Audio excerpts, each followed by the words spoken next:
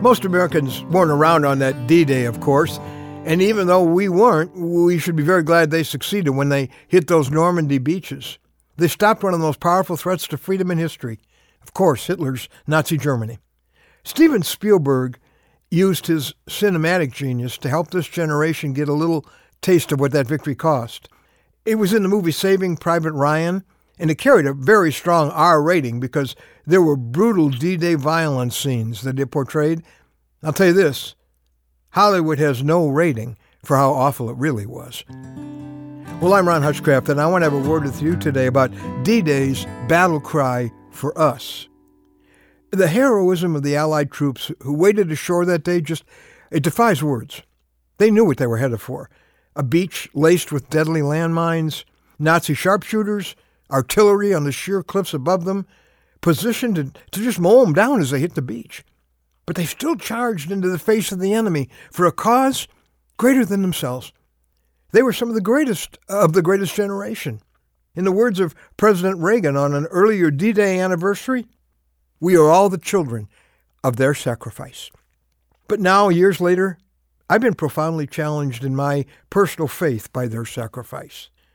Actually, in the words of a correspondent who watched those warriors charge the beach, he said, "Courage is not the absence of fear, it is the disregard of it." Boy, that hits me personally, because there have been so many times when fear has stopped me from doing the right thing, even the life-saving thing. That's a central mission of my faith, the one that caused Jesus to charge onto our beach to set us free, knowing he would die brutally for that cause. Jesus, we are all the children of your sacrifice. His mission, he said, was to seek and save what was lost. Lost because we've defied the God who made us. We've become our own God, running the life he's supposed to run. In the Bible's words, each of us has turned to his own way, leaving us with this awful death sentence, eternal death sentence, which Jesus shed his holy blood to pay so we wouldn't have to. I know that.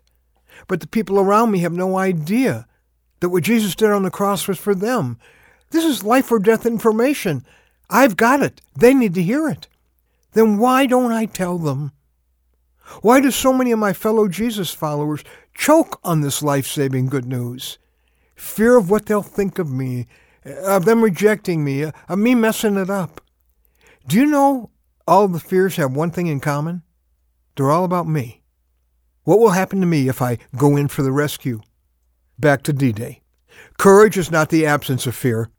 It is the disregard of it. Sure, you're afraid, but you refuse to let your fear decide what you will do because of what's at stake. The greater cause. Someone's eternity. That's what I should be afraid of. What's going to happen to them if I don't risk to rescue them, if I let my fear decide what I do? God underscores how urgent our mission is when he says in Jude 23, "Snatch others from the fire and save them."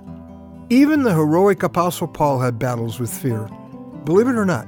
It's in our word for today from the Word of God in 1 Corinthians 2, beginning with verse 2.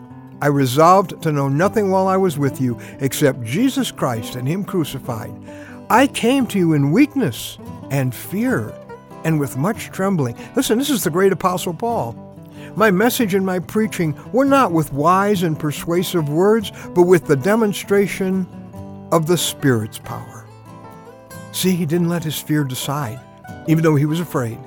He still told them about Jesus Christ and him crucified, because spiritual rescue wasn't about him. It's not about me. It's a demonstration of the Spirit's power. Hallelujah! I don't go in alone.